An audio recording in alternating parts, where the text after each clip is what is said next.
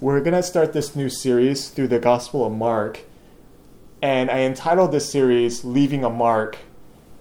And part of the reason why I did that is because on the one hand, I really believe that we're all living here trying to leave our mark in this world. Our sense of accomplishment, our sense of worthiness, that we're somebody, we're someone. And on the other hand, leaving a mark can also mean wounds that we're trying to leave behind, scars that we have. And no one else knows this better than the gospel writer Mark, because he himself knows what it's like to fail. He himself knows what it's like to leave behind his own marks. And the answer to our human dilemma here is that Jesus meets the mark. He's exactly what we're looking for. And what the Gospel of Mark does is it shows us the life of Jesus and why that transforms our lives now to make a mark and impression on our hearts. And so today we're going to dive into the first opening lines here from Mark chapter 1, verse 1 through 8. But before we get into that, I want to read Exodus chapter 23, verse 20 to give us a little context of what it is that we're reading here. And so we'll flip on over to Exodus chapter 23 through 20, or verse 20. Here's how it reads for us today. These are God's holy, inspired, and life-giving words. Let's give them our full attention today. Behold, I send an angel before you to guard you on the way and to bring you to the place that I have prepared. And then flipping over to Mark. The beginning of the gospel of Jesus Christ, the Son of God, as it is written in Isaiah the prophet, Behold, I send my messenger before your face, who will prepare your way, the voice of one crying in the wilderness, Prepare the way of the Lord, make his path straight. John appeared, baptizing in the wilderness and proclaiming a baptism of repentance for the forgiveness of sins. And all the country of Judea and all Jerusalem were going out to him, and were being baptized by him in the river Jordan, confessing their sins. Now John was clothed with camel's hair, and wore a leather belt around his waist, and ate locusts and wild honey. And he preached, saying, After me comes he who is mightier than I, the strap of whose sandals I am not worthy to stoop down and untie. I have baptized you with water, but he will baptize you with the Holy Spirit. Amen. Thus goes the reading of God's word. The grass withers and the flower falls, but the word of our God endures forever.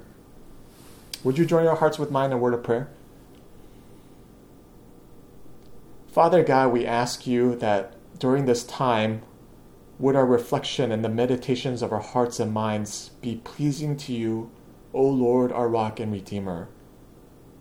Holy Spirit, help us to see the things that Jesus, you want us to see. And so as we draw near to you, would you draw near to us? We ask these things in Jesus' name. Amen. I want to share this song with you that I've been listening to, and the lyrics go something like this.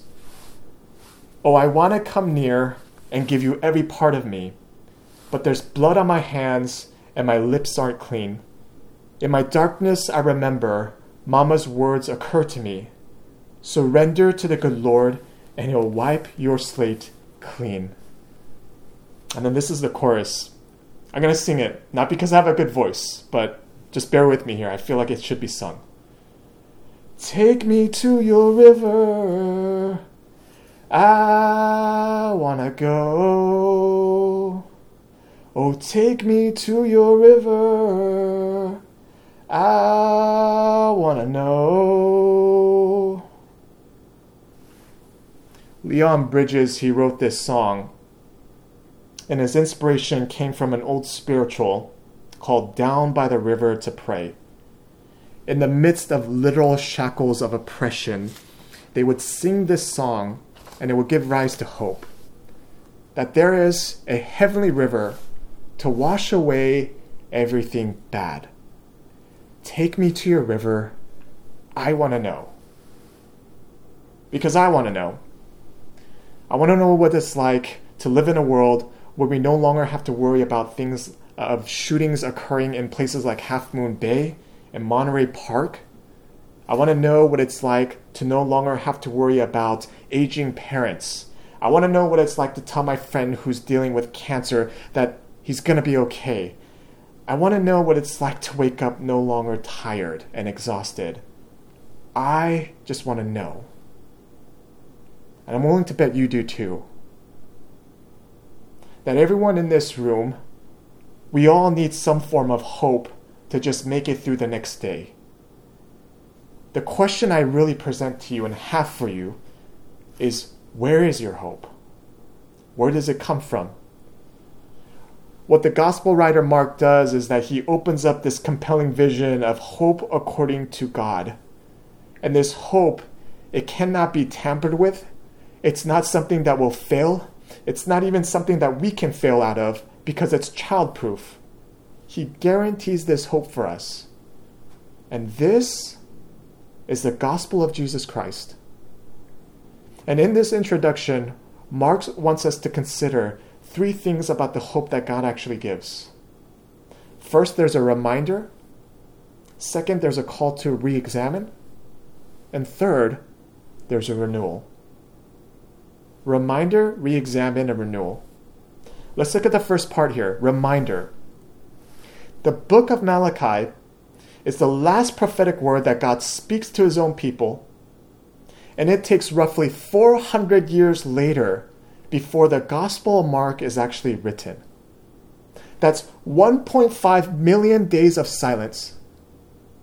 I'll tell you what, if my only 2 options in a relationship is either to constantly be in an argument or to get the silent treatment, I choose option 1 all the time.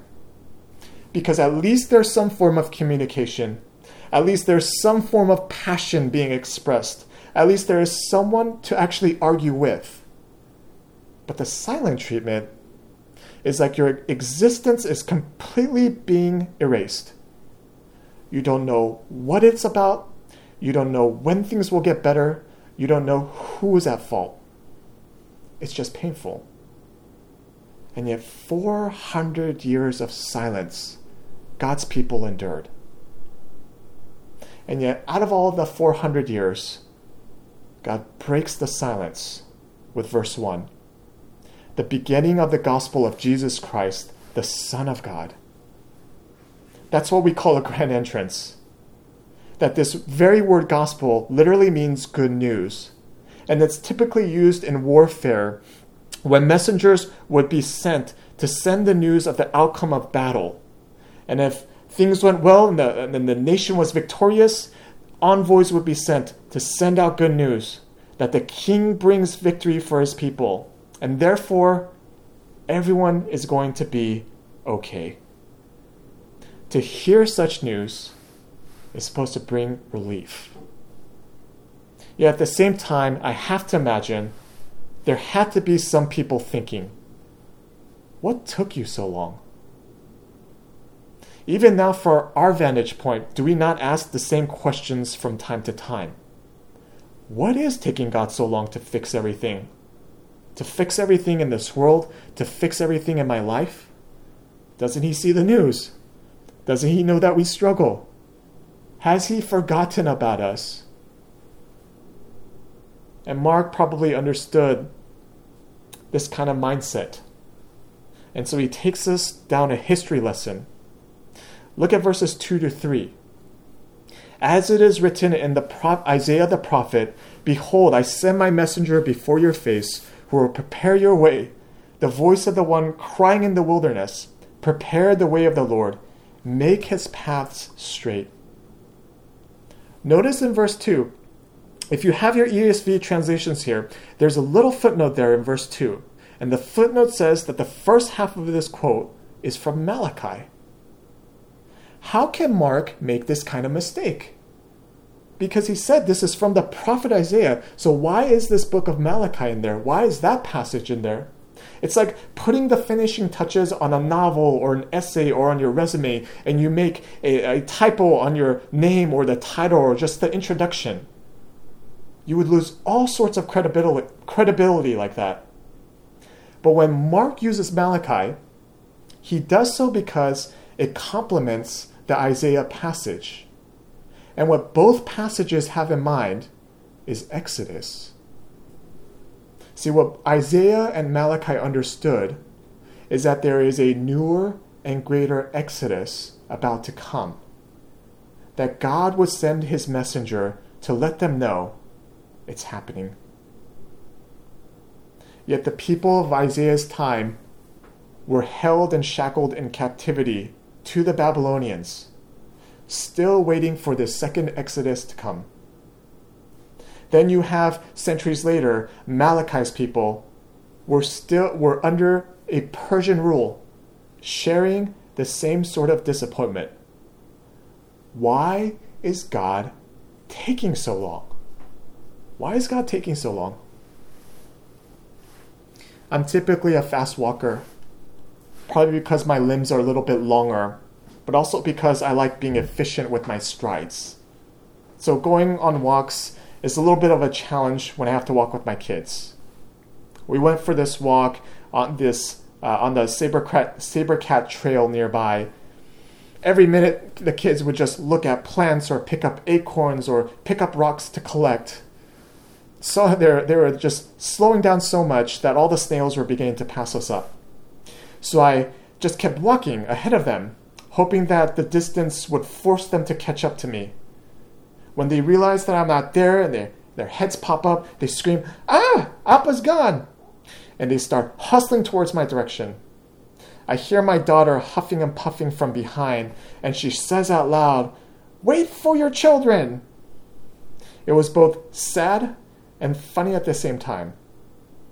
Never in a million years would I ever consider leaving my kids behind. And God would never leave us behind. We think he's taking too long to fulfill his promises, when in reality, he's probably the one waiting on us. We want God to show up efficiently in our lives, for us to get accepted to best kind of schools, the best kind of jobs, to give us the best kind of prestige, make us have children that grow up properly and successful, at least according to our eyes, get rid of anything that's uncomfortable or sad. We want efficiency, when really God is trying to give us his sufficiency. There's a difference. It's not that God is taking too long as if we are waiting on him. He is waiting on us to understand that his grace is sufficient for us. So now I try to walk a little slower. And every now and then, we need this gentle reminder that God is not forgetful, and he hasn't forgotten us. And if this is true for us, then our moments of impatience become opportunities to re-examine ourselves, which brings us to the second point here, re-examine. See, as the people of God long for Isaiah's and Malachi's prophecy to be fulfilled, John the Baptist appears on the scene. And Mark makes this direct connection that John is the very one of the voice crying out in the wilderness. John the Baptist is the last Old Testament prophet who the people of God revered as another Elijah type. And John brings to attention that the Savior that we have been all waiting for, he's about to come now. But here's the thing. Verse 6 describes John as wearing camel's hair and wearing a leather belt. And most commentators say that John is mimicking the wardrobe of the prophet Elijah. But there is no clear reference whether Elijah actually wore camel's hair specifically, because if anything, camels were considered unclean according to the Jewish law. In other words, John's choice of clothes were peculiar at best. They were strange. It's like showing up to a wedding in jean shorts. Normal people don't do that. And if you have done that, I apologize for my statement, but I don't take it back. If you think this to be strange, check out John's diet. Locusts and wild honey. It's not keto, it's not paleo, it's not vegan, it's just weird. Not exactly the food pairing you expect at the French Laundry. This wasn't the dietary menu specifically for the prophets of the Lord. Mark's description of John highlights what an eccentric and strange figure John the Baptist actually is. Yet here he is, this all-important figure that the people of God have been waiting for. He calls the people to repent, which isn't a popular message, right? He uses an unpopular message of repentance under his locust breath, waits in the river with his jean shorts on. Just play along with the analogy here. Baptizing people. Now put yourself in the people's sandals. Would you look at this situation thinking, you know what? This all seems reasonable. It makes sense. I'll repent. Baptize me. Or do you think to yourself, something seems a little off? I'm just going to wait this out and see what happens. Yet this, according to the prophet Isaiah, is the way of the Lord. Make his path straight. What is straight to God often looks crooked and strange to us, especially with a message like repentance. Why is God calling us to repent? Why can't he just accept me for who I am? And the thing is, repentance is not a matter of agreeing with God or not. A repentance is really about, do you trust God even when his ways don't make sense to you? And do you place his ways, the way of the Lord, above your own ways of doing things? But sometimes we can get set in our own ways. And when you reach a certain age, when you've seen it all, heard it all, done it all, that's when you get set. No need for change. At what age is the cutoff date to be set in your ways? Do you ever wonder, what's the right age for that? When's the cutoff date for that? My father-in-law, he's in his 70s, and periodically he visits us to play with the kids. And when he visits, every time he visits, he tidies up our house and does a little yard work, even when we tell him to relax. My front lawn was infested with weeds. So just imagine Jumanji with a bunch of weeds everywhere. Many times he expressed that we needed to do something about our lawn. One day he took my kids out for a walk in the neighborhood, and as they made their way back home, he paused, looking at all the weeds, and he muttered under his breath, "Oh, these look so ugly." To which Miles responded, "Hey, don't call what God created ugly." My father-in-law walked back in the house with a smile on his face, and he tells us, "I learned something new today." The weeds were left alone. Perhaps it's not so much our age and experiences that set our ways, but maybe perhaps it's our ways that set our expectations and interpretations. That's truly the issue of what God is. That's truly the issue for us when it comes to what God is doing. John calls for a baptism of repentance. And yet notice the location of where he calls them to. Verse 5. And all the country of Judea and Jerusalem were going out to him and were being baptized by him in the river Jordan, confessing their sins. See, when God set Israel free from Egypt, he promised to bring them to the promised land. And Israel wandered in the wilderness for 40 years because they complained and grumbled, insisting they know a better way. Yet God still waited patiently, walking with them all the way to the Jordan River. And at the Jordan River's edge, there once again God shows up and he parts the water so that the people can safely enter into the promised land. The Jordan River is symbolic of crossing over from death unto life. Israel got in not because they got their act together. They strayed in so many ways. Yet instead, it was the kindness of God that brought them in. What God did at the Jordan back then is the same promise he gives to us now, but on a far greater level. Repentance is never Jesus standing in our way. Jesus never stands in our way. He shows us that he is the way. and he's renewing our understanding of what he is actually doing. Which brings us to the last point here. There's a great renewal that he has in mind for us. I find John's sermon intriguing here. Look at verse 8, or look at verse 7 here. After me comes he who is mightier than I, the strap of whose sandals I am unworthy to stoop down and untie. Basically, all John is saying is, Jesus is greater than I. To which everyone should be able to affirm, we already know, John. Isn't that a given?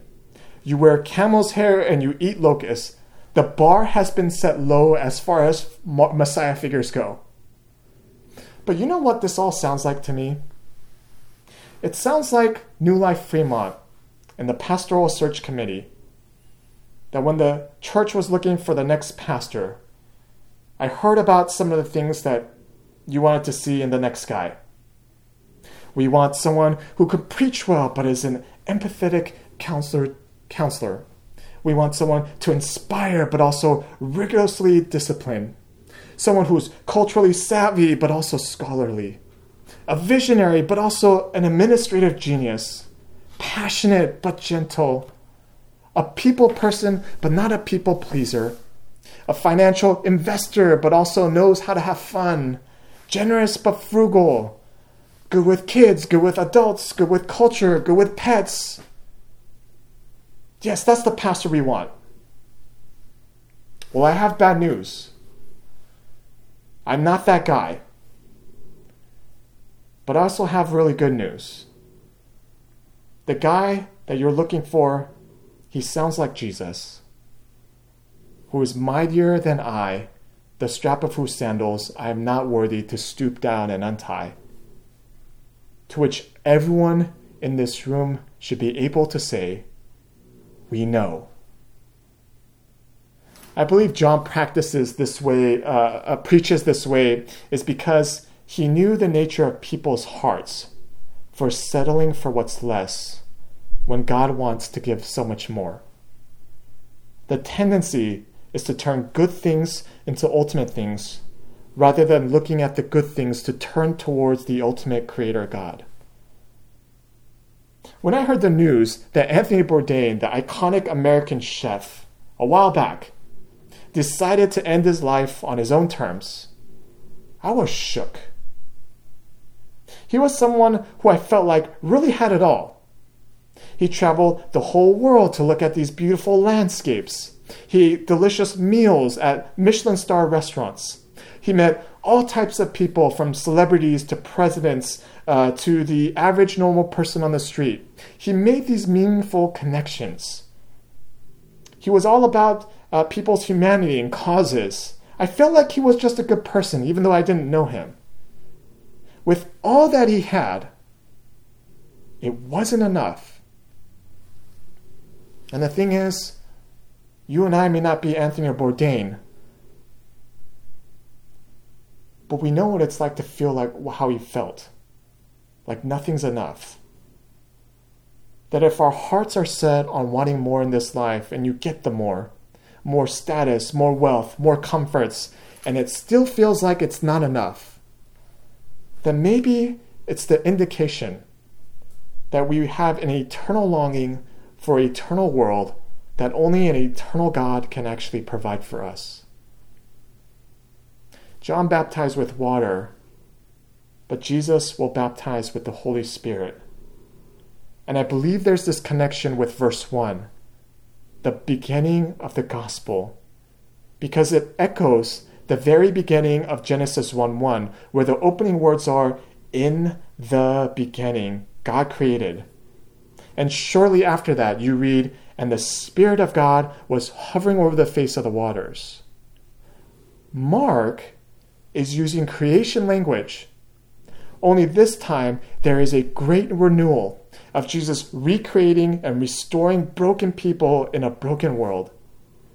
Down by the Jordan River points to a heavenly river where Revelations 22:1 picks up on and says, then the angel showed me the river of the water of life, bright as crystal, flowing from the throne of God where you will find healing for your souls. To know what it's like to have no wounds, no trauma. To know what it's like to simply be a child with nothing to prove, but sitting on the lap of Jesus. No more longing for more, because we finally realize Jesus is enough. And Jesus promises to take us to this river. See, we're all intent on trying to leave a mark, but Jesus is more intent on leaving a mark on us. He's promising us, I'll take you to this river. You just have to know the way. But how can we know the way when our hearts are prone to stray? We take twists, we take turns, we take shortcuts in our crooked ways of trying to live without God. Yet God makes his way towards us. Jesus came into the world saying, I am the way, I am the truth, and the life. At the cross, Jesus' body became crooked, also that he can make straight our way to this river of life. Oh, take me to your river. I want to go. Oh, take me to your river. I want to know. Friends, we're reminded today, Jesus knows. He knows you. And he'll take you to this river. It's the hope that he sets before us. May you know it dearly in your hearts. Would you join me in a word of prayer? Father God, we're just looking for a little bit of hope every day, no matter how small or how big. Our lives are complicated. It's complex. A lot of times it just gets overwhelming. But Lord, you know our struggle, and you have not forgotten us. Thank you for the precious gift of your words to remind us over and over again. You're a God who truly is with us. You're a God who walks with us. And so, Jesus, teach us what it really means to live this life by faith as we simply take it day by day. We ask these things in Jesus' name. Amen.